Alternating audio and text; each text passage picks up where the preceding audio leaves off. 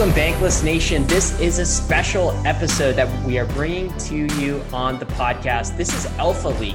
David, we only do Alpha Leaks when something alpha happens. When we know that there is something that you want to know about and you need to react to quickly, a major type of event. What is this Alpha Leak today? Man, the Alpha Leak that we are talking about today is something that I think we've seen coming a long way off, but that doesn't change how big of a deal it is today. Alpha Leaks are when we just need to drop everything and get into the content production mode to talk about this, what's going on. And what is going on is the Ethereum 2.0 Phase 0 deposit contract has been announced. Starting on December 1st December 1st could be the day that Phase 0 goes live. So there's a lot of conversations to be had about how to prepare for this. We all want to be a part of the group that helps Ethereum 2.0 get off the ground. And so this podcast episode, this YouTube video, depending on where you're watching it, is going to help you understand what the hell is going on with the deposit contract with Phase 0 and how you can help grow Ethereum 2.0 starting on December 1st. It could be as soon as December 1st. Absolutely. We want you to be able to find the alpha in the midst of all this. So we're doing two things. First, we're going to give you kind of an overview of what is happening, what just went on, the significance of it, how you can get involved. Then we're also going to be bringing on Preston Van Loon, who's a developer at a ETH2 client called Prism. And we go through and we ask a whole bunch of questions of Preston, and we get in depth into how to stake. How can you stake from your home? What are the risks? What are the rewards?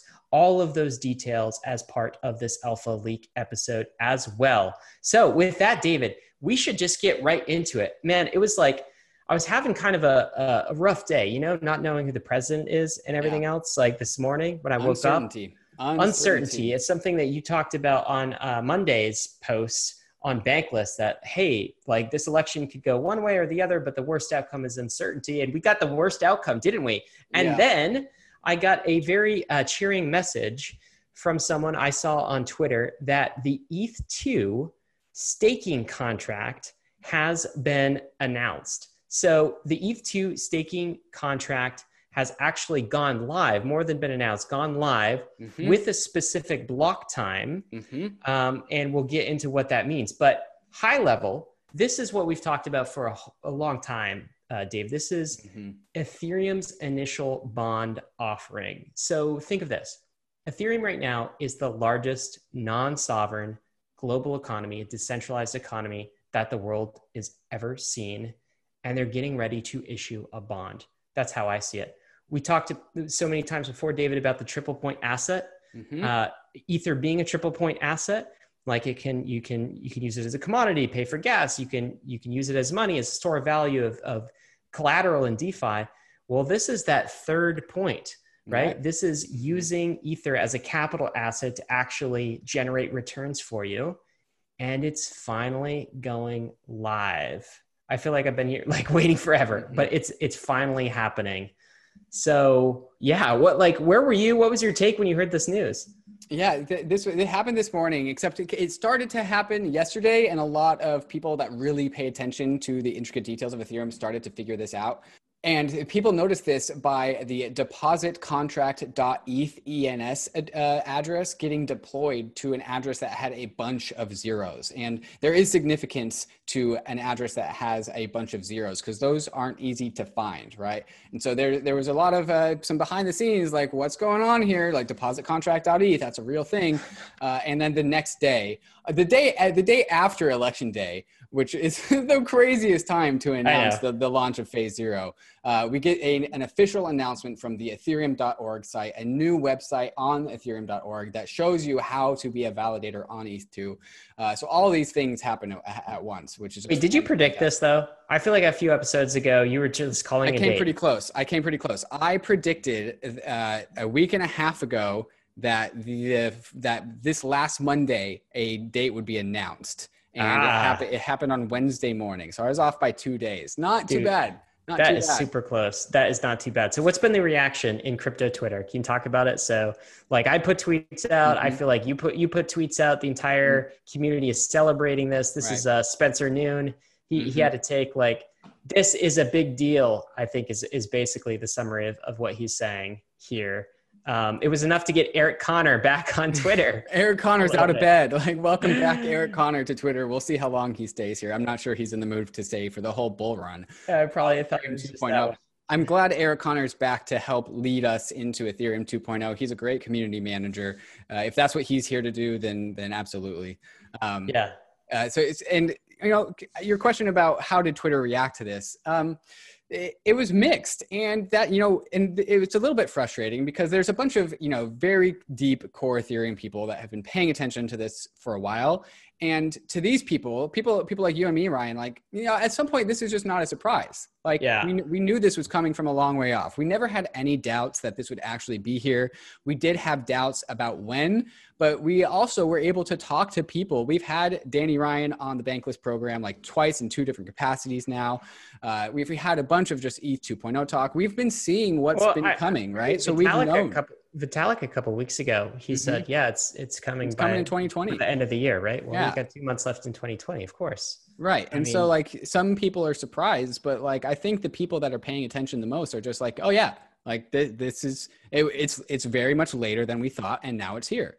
Okay. So Ethereum community is celebrating. I think one take on this is like, to me, you know, like being in the space, being in the space, mainstream media is not going to pick this up. Like they have no idea what's going on. Yep. Crypto media, they'll pick it up, but there'll be a generalized crypto media. Yeah. Yes. There'll be a slant from kind of the, like, is this that big of a deal? Right. I think this is the most significant event clearly to happen this year. Right. Maybe it's the most significant event in the last 5 years. It's like this is PayPal. A big deal, but bigger than PayPal. Yes, bigger than PayPal. Like you don't see it on, you're not going to see it on any of the mainstream, even if they weren't just covering politics 24/7 these days. This is below the radar. That shows how early we truly are. Like this is a major event in crypto, and no one knows about it. Right. Like importantly. And I definitely do want to get to how and why this is so significant with Preston Van Loon here in a bit. But importantly, I would like to say that the 2017 bull market was pinned by ETH 2.0 being right around the corner. And it turned out that was we were disillusioned by that. That was a little bit of 3 years around the corner. Yeah. But now, now we actually have phase 0, right? We actually have staking. Staking was a huge bullish undercurrent for the last bull run, and now it's actually here, or at least it will be here on December 1st. All right. So are we just going to say, David, like ETH at a price of $400 per ETH is just stupid, silly, hilarious? Yeah. Okay. I mean, so like the market responded by going from $380 ETH to like $400 ETH. What should be priced in right now is ROI from staking Ether lockup from staking Ether, and also I think perhaps even most bullishly, complete reduction of execution risk for Ethereum 2.0 as a whole. And I made a graphic in a previous Market Monday that talked about the evolution of Ethereum 2.0 and how people think that it's like, okay, first we do phase 0, then we do phase 1, then we do phase 2. And we're not even at phase 0 yet. So ETH 2 is a long way off. In reality, phase 0, 1, and 2 have all been working in parallel, and the teams themselves have been working in parallel, learning how to work with each other. The progress, I think, is going to compound. So it's not going to be another 3 years between phase 0 and phase 1. I think it could be, and Preston in this episode talks about his timeline predictions about where phase 1 is. I think there's overall going to be compounding progress on these fronts. That is the David Hoffman ETH bull that I know. Coming out once again. Good to see you. I do agree with you that $400 ETH is hilarious. Right. I mean, so if you're looking for like, what's the alpha in today's alpha leak? It's ETH. Yeah. The price of ETH is the alpha, guys. That's the alpha. And we could talk about staking, what the returns are, but I feel like in general, I don't think ETH as an asset and the execution risk diminishment that you were talking about is appreciated in the mainstream, of course, but let alone that, the crypto markets. So we will see how that feeds into price in the coming days. But can we talk about like what folks should do? So what the announcement actually means is that there is now a deposit contract for your ETH, right? you shouldn't just send ETH to that deposit contract. Right. You have to set up a validator and go through the steps. One way to do that is to look at some of the guides that we've put together on Bankless about doing this in testnet. But there are some, like, you don't just get free money like in a yield farm. There's some responsibility that goes with it. This is not a yield farm. This is not a yield farm. This is the yield farm of all yield farms. And it takes some work. So you got to get your hardware together. You have to understand a little bit about how the software works. You have to secure your private keys. There are some steps to this. But let's talk about that date of December 1st. So in the intro earlier, you were talking, it looks like December 1st, but you didn't say it's absolutely going to be December 1st. Why did you hedge a little bit on that? Right. So there is a window of opportunity for many people to deposit 32 ETH or more into the depositcontract.eth address. But we want a sufficient time for people to do that, right? And this is a big deal. Like this isn't some like random, proof of stake chain that, got spun up and doesn't really do much other than that. This is Ethereum, and this is also Ethereum 2.0. So we're going real slow here. And so we're going to have a nice long window for people to deposit 32 ETH in order to reach a minimum amount of Ether required. Like we need some sort of like consensus as to like, yes, we're ready to start Ethereum 2.0. And we are signaling that consensus by having roughly 500,000 Ether deposited into the staking contract. So we're taking our time to get to there. We have almost a full month of November to get to that point. And if on December 1st, we do cross that threshold of 500,000 Ether, then we can have the security needed to get the Ethereum 2.0 phase 0 chain up and running. If we don't hit that threshold by that time, it gets kicked out until we do hit that threshold. So we have infinite amounts of time to get to that threshold, but we aren't starting until we do get to that threshold. And then if that threshold is met at December 1st or later, the phase 0 of Ethereum will start 7 days after that threshold is met. Right. And so that is what we can expect. That is something I think we will be frequently talking about on the Bankless podcast, on the Bankless YouTube. So, prepare for tweets and information as we watch this bar march forward into completion.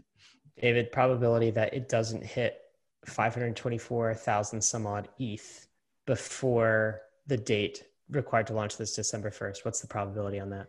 15%. 15%. Interesting. Okay. I hope you are, 85% likelihood that we get there before the December 1st date. I hope your calculations are better than Nate Silver, my friend.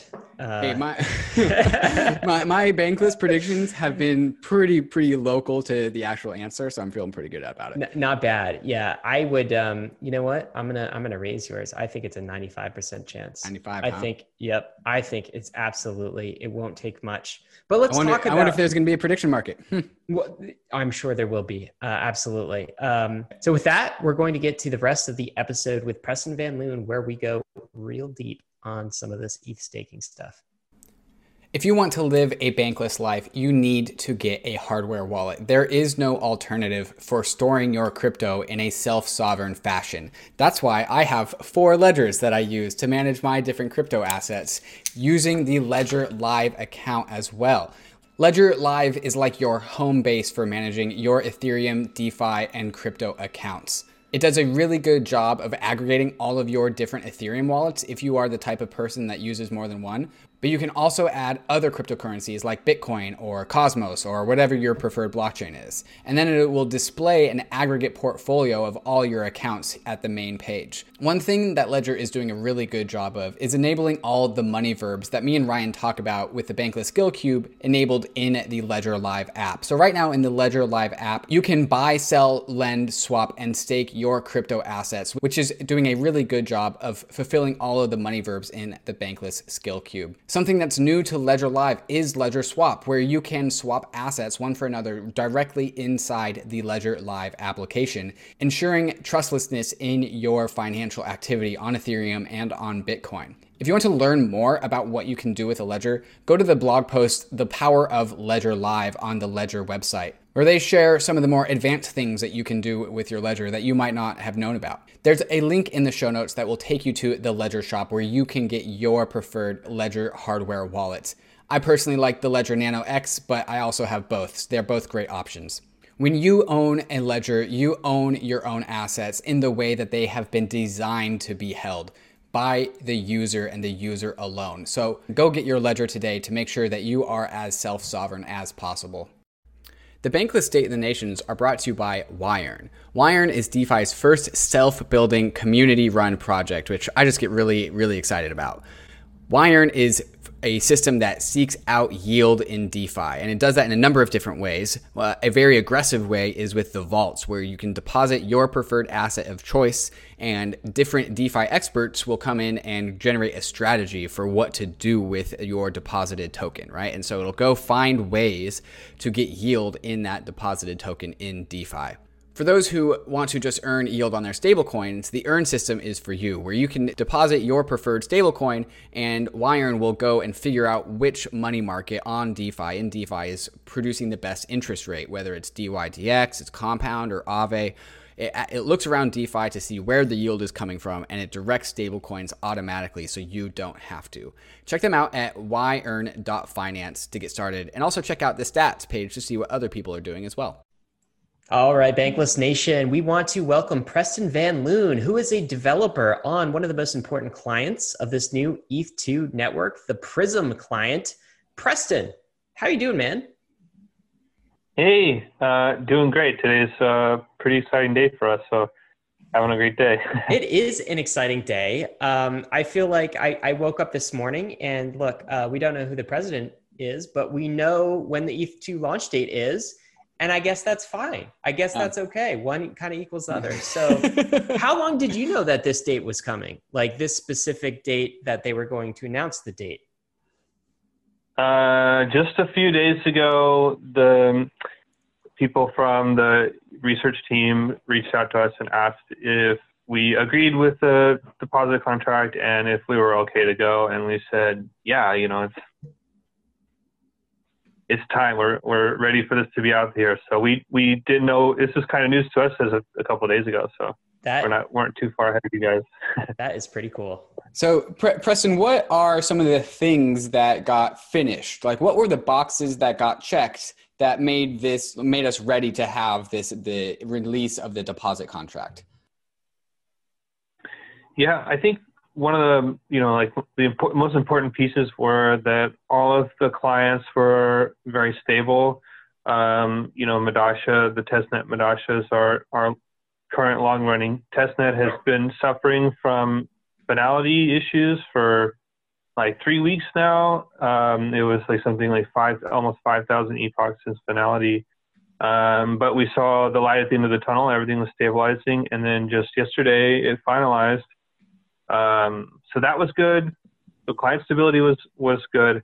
The launch pad, which is how everyone's initiating their deposits, it's kind of the canonical route to do it. That tagged their version V1. Everything was good there with their audit and everything. Then the final piece was just to deploy it. I mean, the deposit contract has been audited and formally verified for some time now. Yeah, exactly. There it is. So I think those were the biggest blockers. Are our client stable, is Launchpad ready, and then is the contract ready? And this has this is the specific address on Etherscan where the contract is deployed. So like, what was the process to get that working, right? We kind of saw it move through the GitHub process, but like finally activating this contract and creating the public key for this contract, who did that? How did that come about?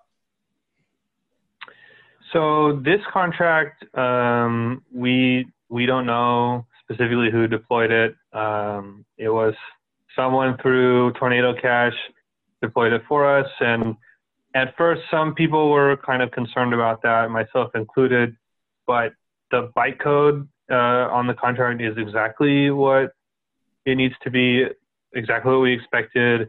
It's the first instance of it being deployed. There's really no risk in using this. So we just said, reach out to all the client developers and all the key figures in E2 space and say, are you on board with this? And everyone unanimously said, yeah, let's do it. So that's how this became the deposit contract. So what's crazy is we don't really know who pushed the button, but it almost doesn't matter because this is all social consensus in action. It's a very interesting experiment in decentralized governance. I think we want to peel back the layers on what that means. But before we do, I want to make it very clear for listeners what actually happened. What was just announced? Let's get really concrete on the details. Phase 1 or phase 0. This is not phase 0. This is an announcement of phase 0, right? So what are the specifics with what specifically got announced today? So what got announced today was the deposit contract address, so where deposits will be sent, the minimum genesis date. So a refresh, if to start ETH2, we need 16,864 deposits or something like that. But we also need, we have set this minimum genesis time so that if we got all those deposits today, we would still wait until December 1st at 12 p.m. UTC time for the chain to launch. So that's so we have enough time to prepare. Everyone has enough time to get their clients online, etc. Additionally, if we don't get the 16,000 validators before December 1st, we still have a baked in 1 week delay, 7 days delay. So the important thing is now we know or have a really great idea when the chain is going to start. And then the version 1 of the spec is now officially complete. Those were the last 2 things that were missing, were the contract address and the minimum genesis time. So that's what we're looking at here, right, Preston? So this is the ETH Launchpad that you were mentioning earlier, and there's this cool graph. It almost reminds me of like the battle in Biden v. Trump to get to 270 electoral college seats here. We're trying to get to 5,000 or 524,000 some odd ETH in here. And what's happening with this? So this bar is increasing. Looks like we've got 4,600 or so and 45 ETH right now. What's happening? So that ETH is being deposited, but validators aren't starting yet, correct? Yeah, that's right. So you have validators who've sent their deposit with the metadata and the 32 ETH. So they're registered in that initial Genesis set. But clients aren't going to do anything with this data until, it's being monitored, but until this bar reaches the end, you don't need to have your client on at all. You don't have to do anything once you see your deposit, just kind of wait for this to happen. And like I said, we'll have at least 7 days of lead time. So when the bar becomes full, we're going to start 7 days later or December 1st at 12 p.m., whichever comes later. Very cool. So I want to go back to the conversation of the deposit contract and how it got deployed to that particular address. That particular address has a bunch of zeros at the start of it, which is a hard thing to find. I think in order to find an address like that, you actually quote unquote have to mine for it, as in you have to run a lot of intensive computation to try and find an address with a bunch of zeros. It's a little bit like proof of work. So there seems to be some sort of forethought and planning that went into getting an address that has a bunch of zeros in it that's really easy to identify, because it's really hard to find an address with a bunch of zeros. And you mentioned that somebody put in some Ether into Tornado Cash to withdraw it to a clean address, which spun up this contract. And you said that the bytecode matches, and what I think that means is that there is a canonical, probably somewhere on GitHub, I'm assuming, what a deposit contract is, and the bytecode that is deployed by this contract matches that. And so that's how we have assurances that this is actually the real thing, and this isn't like some rogue rug pull contract that somebody just randomly deployed. And then it seems to be that the ethereum.org website, which Ryan just had up, which has 4,000 something Ether deposited into it, that is what at least the ethereum.org website is pointing to as what we are assuming to be the canonical version of the deposit contract. So this is all kind of like this experiment in decentralized coordination, it's not technically official, but it's only official because that's what everyone seems to be calling official. That's absolutely right. And good point about the mining the address. Someone put a lot of thought into that. To get that many zeros takes several days of hashing probably. We did the same thing for our Topaz testnet. We mined a contract address with enough zeros in front of it so that it became easily recognizable. And then now we can count the zeros and we know it's 219 AB5. I mean, it's not that hard to remember. And we know that with that, you have some probabilistic security. It gets harder to mine an address the more prefix characters you're looking at. Additional value is that zeros are less storage on E2, so you might actually save some gas with having so many prefixed zeros. So that's a kind of cool benefit. Yeah, wow, that is one of the best pieces of Ethereum trivia I've ever heard of in a while. Okay, so between now and December 1st, we expect Ether to get deposited into the deposit contract. If we hit that threshold before December 1st, great, that's fantastic. That means that Ethereum the phase 0 could launch on December 1st. What happens and you said like if we don't get to that point, we have a 7-day period that will, and in that 7-day period, once we hit that threshold, we will start then. What happens if we don't get that Ether threshold inside that 7-day period? So the 7-day period starts when we hit the threshold. So let's imagine that we hit the threshold on November 30th. Well, then we're not going to start until December 7th because we have to have at least a 7 days lead time. But if we were to get all of our deposits in today, well, we have a lead time until December 1st, so it's at least 7 days. If you want to put it into simple terms, we'll start on December 1st or 7 days after that 16,384th deposit, whichever comes later. Okay. That's the decision. There's no actual deadline. We have years and years and years to get this much Ether if we ever needed it for whatever reason. And that, yep. I think that's an important point you make, David, because we were talking about December 1st being the launch date, right? That assumes that we hit this threshold here, of course. If we don't really know the launch date. It could be beyond December 1st. So I guess the big question, like everyone's going to be, checking this, refreshing this multiple times a day, I'm sure, Preston. I guess the big question is, are we going to hit it? Like how much of Ether supply is that? It's like about 0.5% or so? 0.5%. So what's your take, Preston? You think we'll have any trouble hitting that? I think this brings kind of an interesting chicken and egg problem because there's no incentive for me to deposit early, except maybe I want a specific, validator index. But if I deposit now and the chain doesn't start till December 1st, I have opportunity loss. I could have been doing something else with that ETH.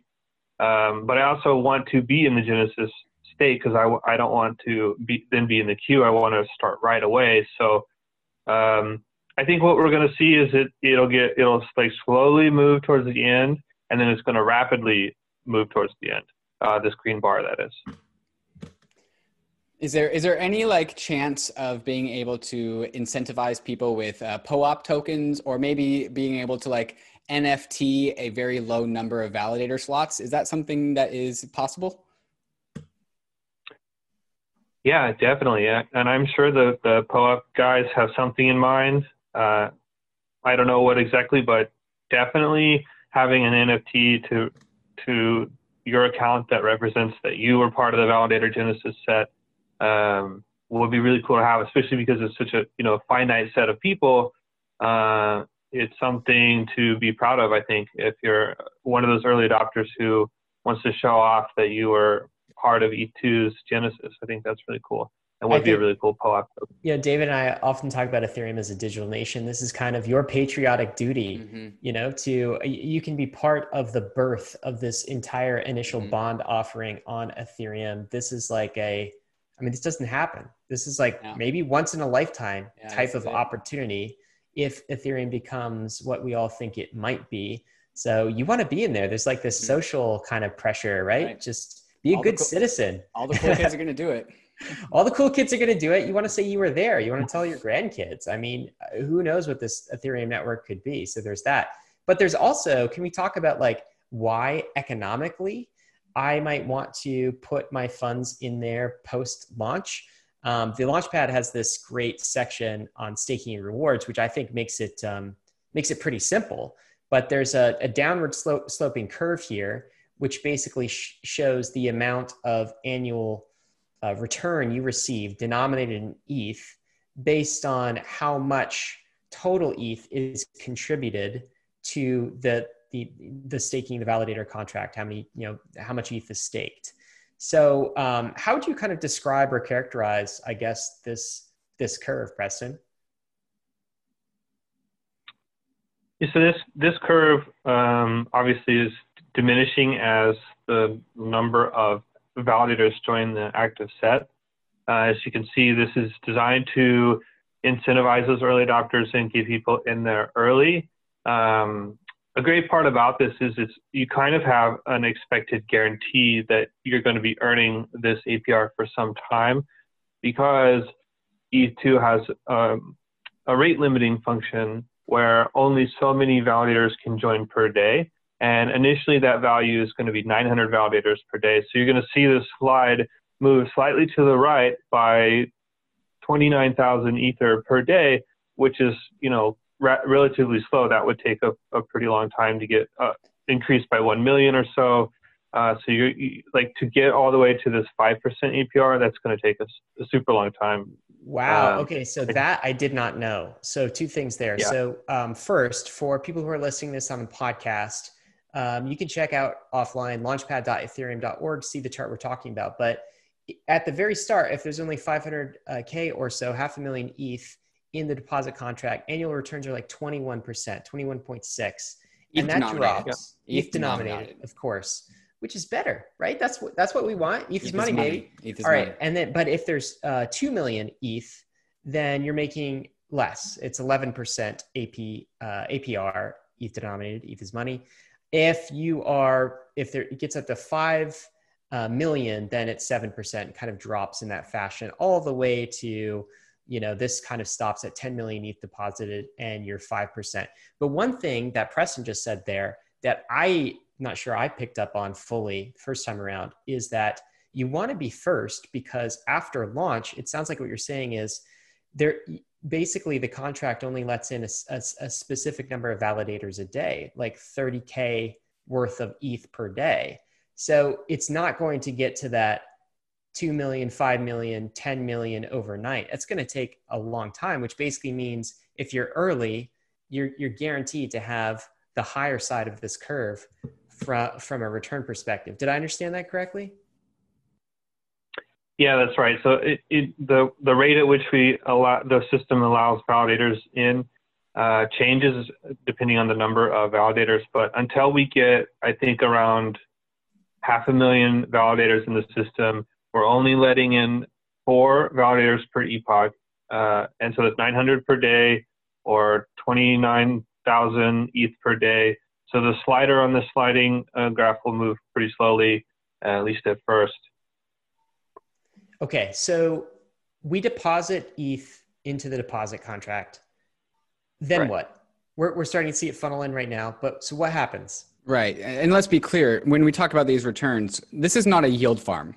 This is not a DeFi protocol on Ethereum. This is Ethereum itself. And so when we send like 32 Ether to the deposit contract, what else are we committing to doing when we do this?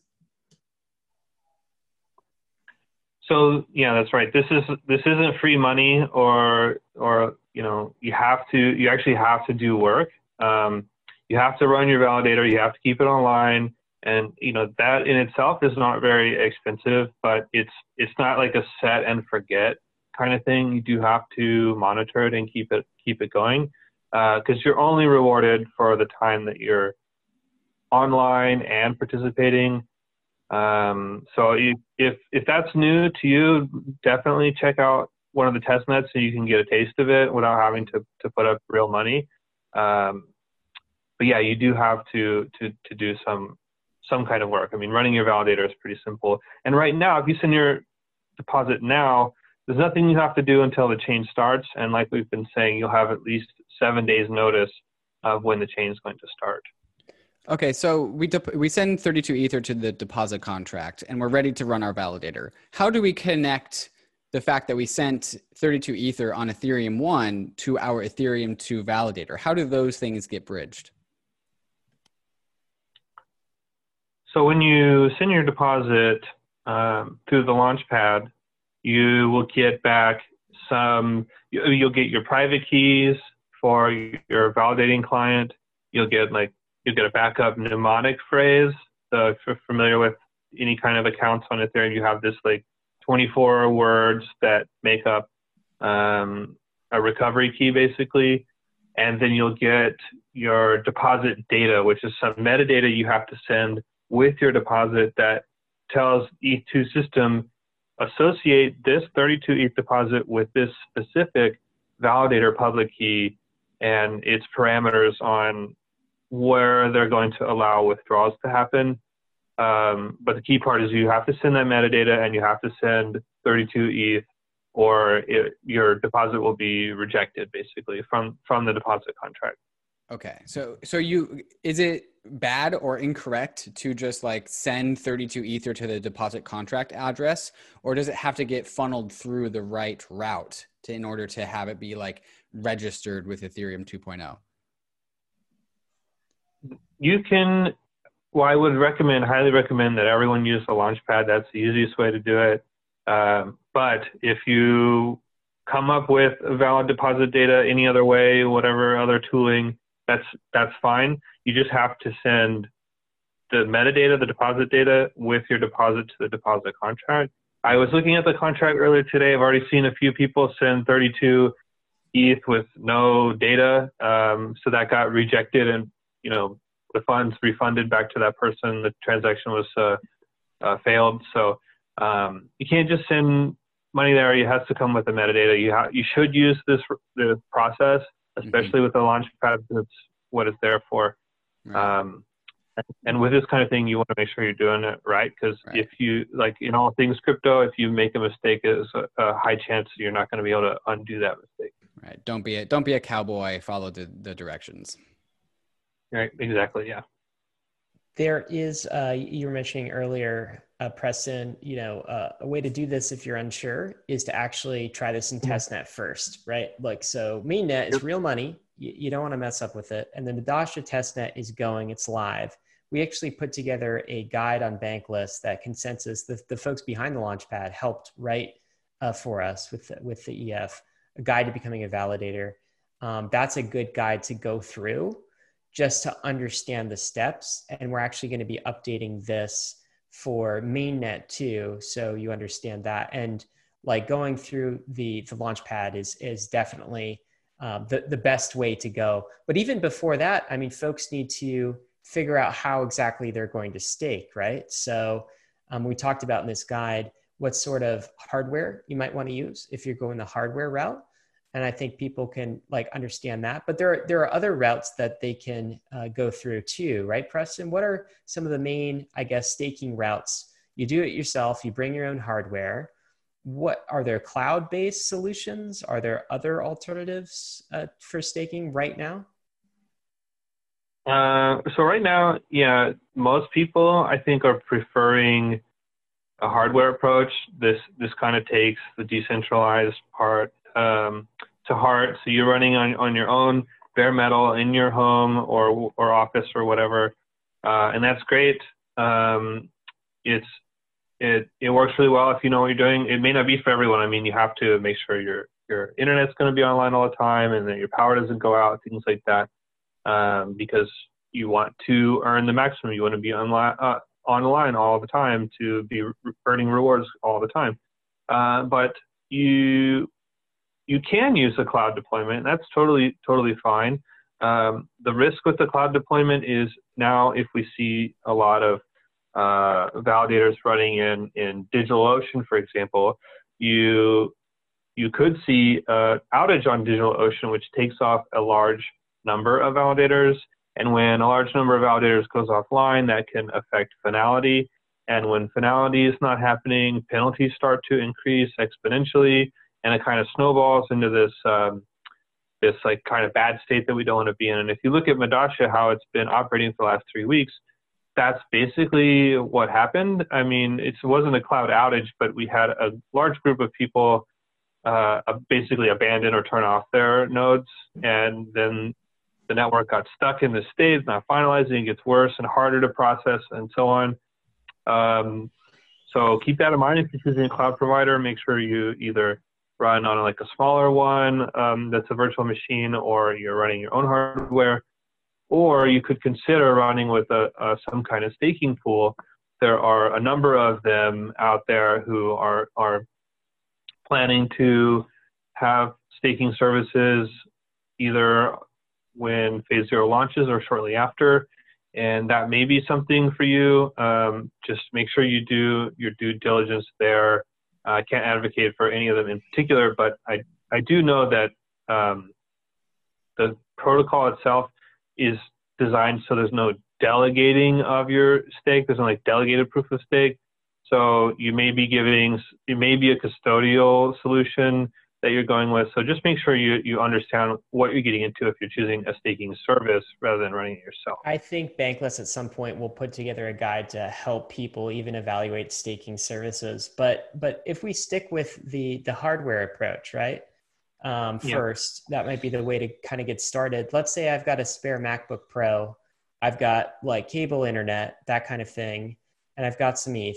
How many validators can I run on one spare MacBook Pro with my, the consumer grade, and I've got like a home internet connection? Can I run a bunch of validators on one machine, or is there some limit? 2018, 2019 MacBook Pro with, a typical hard drive and CPU. Yes. Yeah, and that's a great option. First of all, because it has a battery, so if your power went out momentarily, your computer's not going to restart or anything. So that's great. In terms of the number of validators you can run, we think that from a software perspective, there's not really a limit. We've run as many as 300,000 on one laptop, which is like an insane amount in the real world. So in terms of like hardware, is it going to be able to keep up with that many? That's totally fine for as much as you can imagine. Your validating process can operate on multiple keys. I think Lighthouse supports it, other clients support it. Of course, Prism supports that.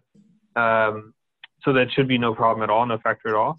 So the only thing you're considering now is like, you have all your eggs in one basket. So your laptop could be, everything's on that one laptop. So maybe you want to distribute it if you're running like hundreds. Maybe you want it on different machines. But from a technical perspective, it's totally fine. So you've got one power supply, of course, like one set of hardware components, one internet connection. Just a quick question. Then I want to ask you about slashing, because that's part of the risk, the risk. But so let's say, I guess I am running this setup. How am I securing my private keys, right? So by the way, all of this is so cool because it feels like the old days of like mining GPU from your home, Like we could do it again. We're minting money in magic internet money again, back in the old like Bitcoin days, back in the old Ethereum days when it launched. There's like something so pure about running your own hardware and getting started that way. Something so exciting about it. But anyway, so where could I store my private keys? Can I have a different, I guess, withdrawal type address? Like I could keep that on a Ledger Nano or something, some sort of hardware wallet. So if my machine is in my office or something, like I could keep my private keys totally separate from it, or is there a component that needs to be like always plugged in and like a private key live validating the entire time? So with ETH2, you have two sets of keys. You have this hot key, which is what you're using to sign all of the work you're doing as a validator. Then you have this cold key, which is where when you do a withdrawal, your funds will go to this withdrawal account, which is this other, separate account from your validating key. And when you go through the launchpad, you'll get back that mnemonic phrase, the 24 word phrase, and then your validating private key, which is, derived from that recovery phrase, but also your withdrawal account is also derived from that mnemonic phrase. So once you get that mnemonic phrase, you want to put that into some kind of cold storage, if that's writing it down on a piece of paper with a pen, or printing it, or encrypting it and filing it away somewhere. That's the one you want to really keep safe, because if your keys were to be compromised, what an attacker could do is limited with your hotkey.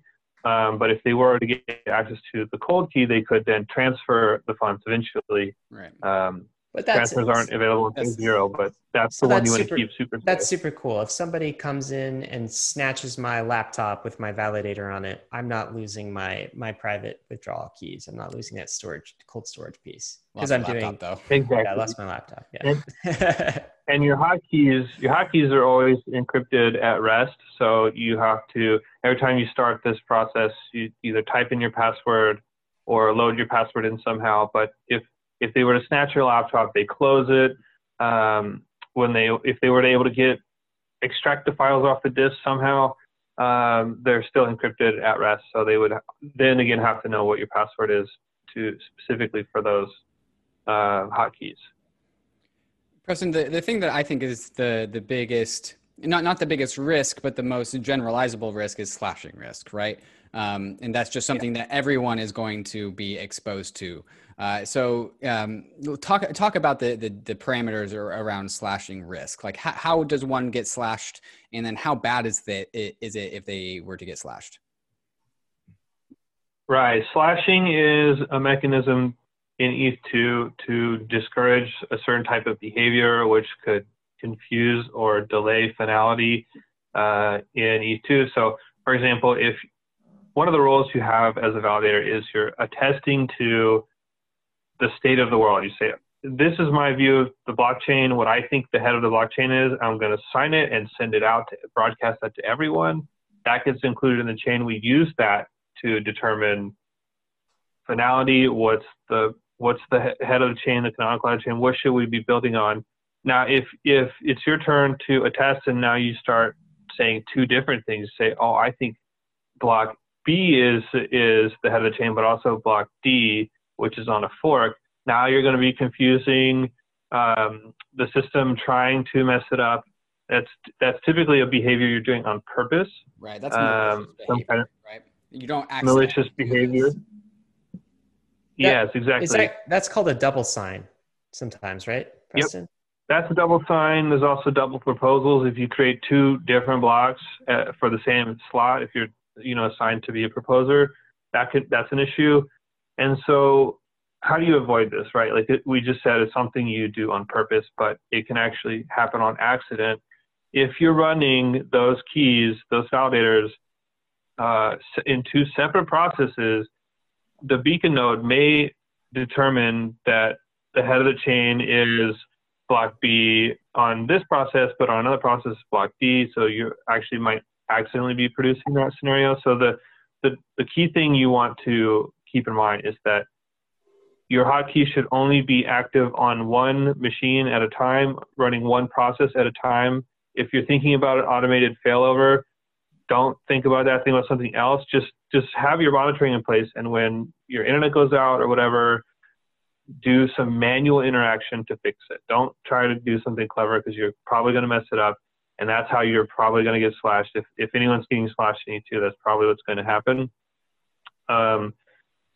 So yeah, it's really easy to not get slashed, just to not have this like automated. Do the clients provide some sort of double sign protection, just a little bit, to help with that? Yeah, we do. Yeah, most clients do, but it's not bulletproof, so don't rely on that entirely. You could think like, oh, if these two, for example, if these two machines are running on opposite sides of the earth, they may not receive each other's message by the time they've already broadcasted theirs. And by then it's too late. So yeah, really just keep your machine with the keys running, just the one key, one machine, keep it safe that way. And what we're really talking about when we're talking about running two machines with the same hotkey is we're talking about something relatively sophisticated when it comes to maintaining uptime with our validators, right? And this probably is not really applicable to like the average amateur validator. This is really for people that they have a system, a redundant system, where if one computer goes down in one household under one internet connection, then they have the system that spins up another computer that it has claims on a similar amount of validators that start signing in a different location, different internet, and that maintains uptime. But from what I understand about ETH2 slashing in the event of inactivity, just being absent, you're actually not punished all that much, at least in the short term. Can you kind of go into the economics behind slashing as a result of downtime, which might happen to, almost perhaps everyone, depending on how long we're talking about? So we think of that as a liveness penalty. It's a little bit different than slashing, but it is essentially equal to the amount of ETH you would have earned if you were online. So if you think about, if I was offline for 24 hours, I lost 24 hours worth of opportunity loss there, but I also lost, 24 hours value of ETH. So if I'm making, let's just say 0.1 ETH per day, that's not the amount, but if I'm earning 0.1 ETH per day, and I had 32 ETH at the start of the day, I would have 31.9 ETH at the end. And so it will just take me 2 days to get back to basically, or another 24 hours of being online to get back to 32, and then I'm whole again and it's fine. So if you're thinking, oh, I'm going to go on a 3-day vacation and I'm worried about my laptop dying or internet goes out, you're going to be fine. Like it's not going to be the end of the world. So don't stress about it too much. That's just like opportunity cost, right? It's not, you're not being slashed, it's opportunity 2x cost. opportunity cost. Yeah. Well, it's opportunity cost, and your balance does diminish.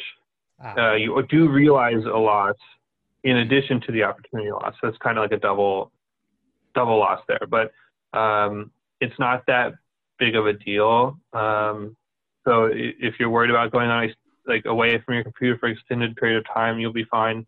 I wouldn't worry about it too much.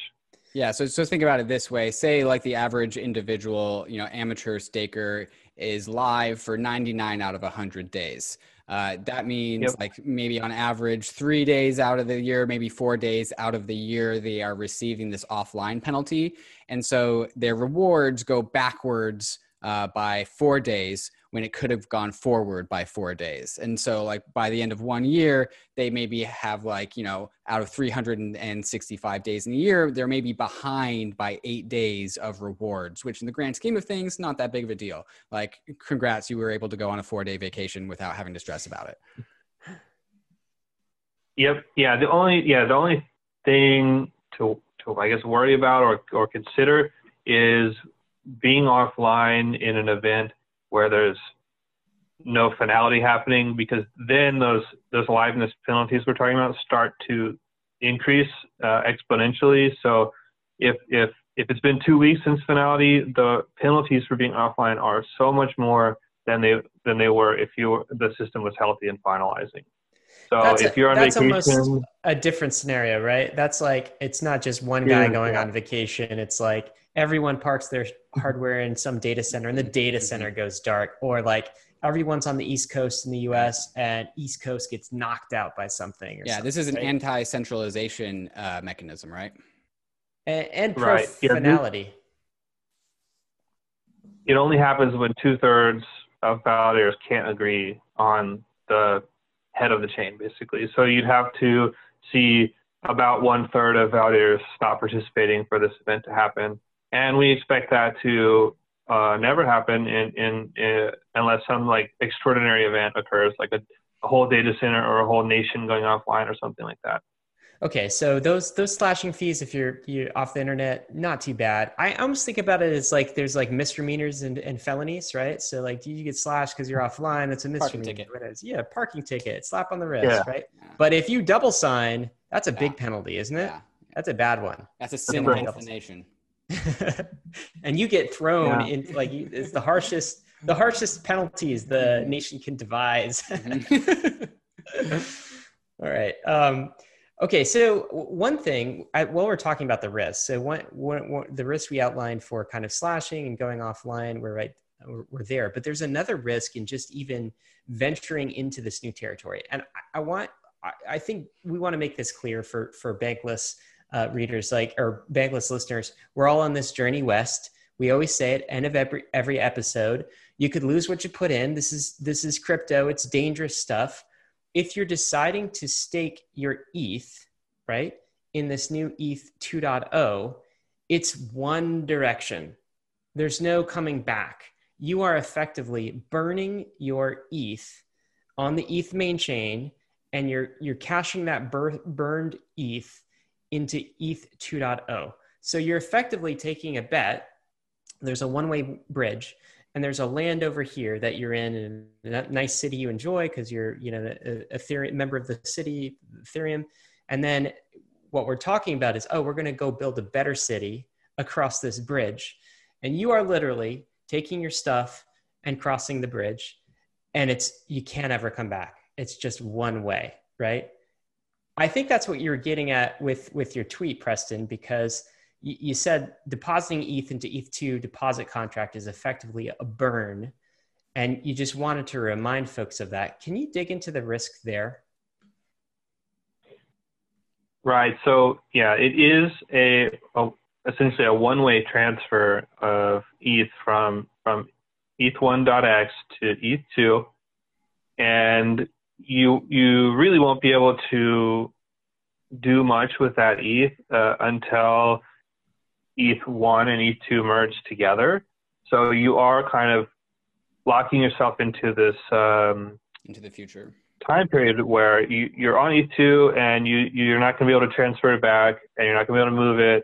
You're kind of signing up. It's kind of a long-term commitment. And I think that phase 1.5 or even phase 1, when transfers might be enabled, it should be coming towards the end of next year. I mean, it's not that far out. Some people have said 2 years, which is, still a possibility, but I am kind of on the optimistic side going forward, is that, it's about a 1 year commitment.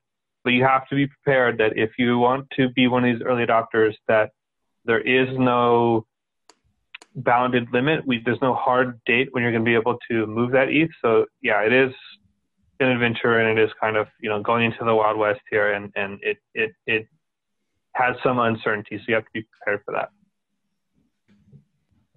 Preston, the next conversation comes about the mechanisms of producing an alternative to this in an off-chain environment. And a lot of people have brought up the topic of beacon ETH or BETH or BETH as because of this one-way bridge, we can actually centralized services like, Coinbase or, Binance can offer you to purchase your BETH and, have a off-chain trading market for this beacon chain Ether. And, there's some people from the Ethereum side who think that this is not really that big of a deal, not really going to happen. And other people from generalized crypto Twitter that think that this is actually, totally going to happen, and it's going to generate, two separate Ether prices, two separate assets. Is a separate beacon chain Ether asset with a separate ticker symbol on centralized exchanges, is that a big deal? Should we be worried about this? I think it's good to have some healthy skepticism of that. These are two blockchains running in parallel, right? It's not a fork. It's not ETH1 with some new features is a completely different blockchain running in parallel. So whether or not it's another asset, I don't know. I feel like it's not because, for one, in phase 0, there are no transfers, right? So you're not going to be able to give up ownership of this ETH to anybody to sell it in phase 0, right? So I don't know what exchange is going to, unless the exchange is kind of issuing IOUs and they're holding the ETH on ETH2 themselves. That's a little different. It's kind of like a derivative, I suppose. But yeah, I don't see it as that big of an issue ultimately, because these two blockchains running in parallel will be merging soon. And then there's, again, only one ETH. So yeah, I don't really see that as too big of a concern, but definitely a good topic to talk about and keep talking about in the community. And yeah. It's also the case that it's still one ETH. Like, it's not like there's a total separate supply schedule here, right? We're talking the same Ethereum, the same sort of issuance policy, right? I mean, effectively what you're doing is you're putting it almost in like a bonding mechanism. It's just, you don't know the end duration date, right? If you put your US dollars in a bond and that bond is maybe 2 to 3 years, does it become something other than like US dollars in a bond? I mean, it's just staked. It's staked US dollars. And this is just staked ETH. So yeah, I don't know. I guess people are thinking about it in maybe different ways. And I wouldn't be surprised to see different asset with a different kind of price point. But at the end of the day, I don't know why you would call it a different asset when it's got the same issuance schedule. It's like the same thing, essentially. It's just living in a different place, right? It's like when I move my ETH to Coinbase, it doesn't become Coinbase ETH. It's just, I've just moved it to a different network, right? I don't know. Right. And does wrapped ETH trade differently than ETH? I don't think so. Like it's the same, you know? Exactly. All right, Preston, this has been absolutely fantastic. I really appreciate you hopping on the call with us and getting us informed about ETH2. This is exciting times. And sir, you have been at the spearhead of this effort. So on behalf of the Bankless Nation, thank you for help building out this new entire city for us to move to. Of course. Thanks for thinking of me. And you know what? It's an absolute privilege to work on this stuff. So really excited for mainnet to come this quarter. Just excited for the future. And thanks for having me. Guys, we're excited to stake. Preston was one of the guys who was decided to build on Ethereum, build ETH2 while everyone was saying it would never ship. And I think they're still saying that. So left a job at Google. Left a job at Google for Ethereum. Yeah. Super cool, man. It takes believers like that to make this dream a reality. Super cool. Take care, Preston. All right. Thanks a lot, guys. If you are looking for a mobile wallet to hold and access your crypto, you need to go to argent.xyz and download their smart contract wallet app right onto your Android or iOS device. Argent is the most secure way to hold money on your device while still being able to access DeFi services that we all know and love on Ethereum. Through Argent, you have one-tap access to the beloved DeFi apps like Compound, Uniswap, Aave, and you can even invest directly into some yield-generating assets right from your Argent wallet. Crucial to maintaining security over your assets is Argent's Guardian service, which allows you to use a friend to make sure that you can always restore access to your funds in case you were to ever lose your phone or for your device to break. You can also use a local hardware wallet to ensure that you can always restore access to your funds yourself. One of Argent's newest features is their ability to route trades through 10 decentralized exchanges, including Uniswap and Kyber, to make sure that you are always getting the best trade on your assets. Similarly, pushing the fold on what we can do in Ethereum and DeFi, Argent has replicated some of the legacy financial services that you would expect from your bank, but put it directly into the hands of the user, such as send limits and whitelisted accounts, ensuring that if anyone were to be able to access your funds in your Argent wallet, they could only send up to a certain amount and only be able to send them to approved addresses, which is creating one of the most safe environments to hold your assets in, which is why people have put millions and millions of dollars into the Argent wallet that they use on their device. In order to see the Argent wallet in action, go to argent.link/bankless and download the Argent wallet on iOS or Android today. We're also brought to you by Monolith. Monolith is your cool new DeFi account, your DeFi savings account, your DeFi checking account. Except the cool thing about the Monolith DeFi account is that it gets software updates, right? You actually get to increase the usefulness of this over time. So here are some of the features. Monolith is a smart contract wallet with a lot of the features that you would expect if you've come to know DeFi and what it is. You can add money to it. You can put that money to work in Compound and accessing yield. But you can also swap through Uniswap. What was cool with Monolith is that they will send you a very sexy Monolith Visa card that connects to your smart monolith smart contract wallet on Ethereum. So it's a really awesome tool to live a bankless life with a savings account that gets software updates. So this is something that you're never going to find out in the real world, but you can still do real world things with, real money, like buy your groceries. So that's just fantastic. Coming soon to Monolith, actually already here to Monolith, is now you can buy DAI and get it sent to your wallet directly, right? So it's also being an on-ramp. So you don't have to go through your centralized exchange like Coinbase or Gemini or wherever. You can just go straight from your bank account right into your Monolith checking account smart contract wallet. So check them out at monolith.xyz. Man, Ryan, I'm just so excited to get the ball rolling on here. We are about to enter the golden age of Ethereum, it feels like. Dude, Preston Van Loon is such a trooper. He's been grinding since day one. So tip of the hat to him. And, so many people have put so many hours of labor into Ethereum 2.0. So I think we want to talk about what does that actually turn into? And some people may consider this a controversial statement, but when a bunch of very, very smart, dedicated people believe in something and pour an absolute magnitude of man hours into something, I expect that thing would be valuable, right? And this is something that I'm going to be looking to the secondary markets to really signal if that is a valid take or not. And this is why we think Ether is undervalued. And interestingly, Ryan, is that there's a bunch of conflating data here. We're also looking at the crypto markets during the U.S. election. Yes. The SPX, the S&P 500 index is also moving bullishly upwards. But we had this on November 3rd, election day, we had that what I was talking about earlier, which was the movement of the ENS domain deposit contract.eth. A lot of people started to figure it out, and Ether price jumped from 380 to 400, right? And Bitcoin price jumped from 13,700 to 14,000 right then and there. And that, to me, crypto markets have actually been uncorrelated the last 2 days. And so to me, that signaled that Bitcoin price moved upwards on the rumor of phase zero.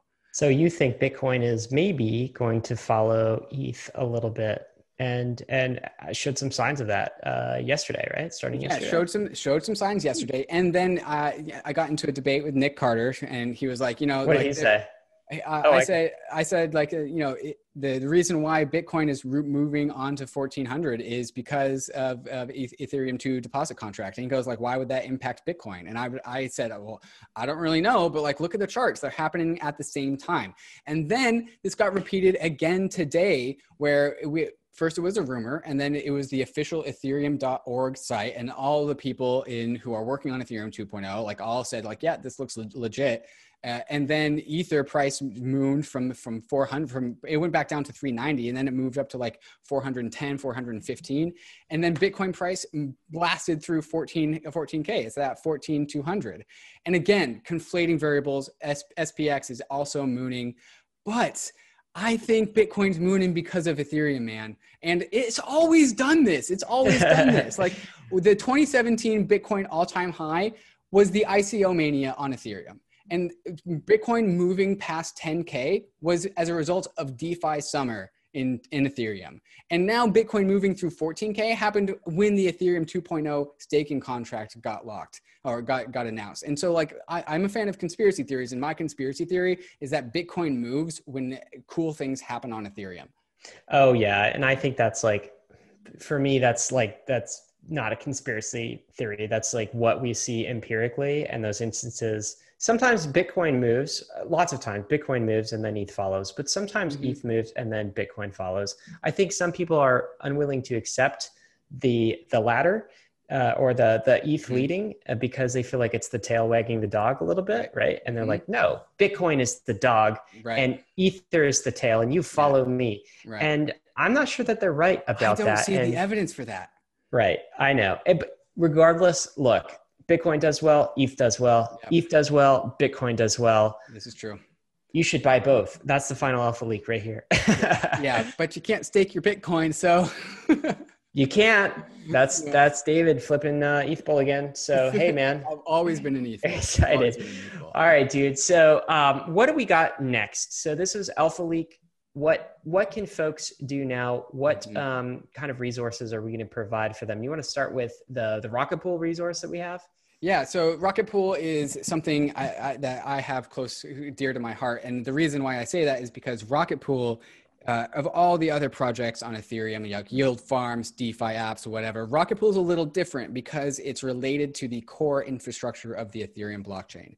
It doesn't actually have any code in the L1 itself. It's like not a natively built system, but it does operate impacting the actual fundamentals of the Ethereum blockchain, right? And what Rocket Pools are staking pools. You know, we have a theory that Ether is going to be really valuable one day, and that means 32 Ether to stake might be like out of reach for a large amount of people. And so Rocket Pool is a staking pool where people with less than 32 ETH can come together to stake on a single node. And this is really good for decentralization of Ethereum in two different ways. It decentralizes the nodes by incentivizing more total nodes, and it also decentralizes the set of possible staking individuals. So it really is increasing decentralization on two separate fronts in one product.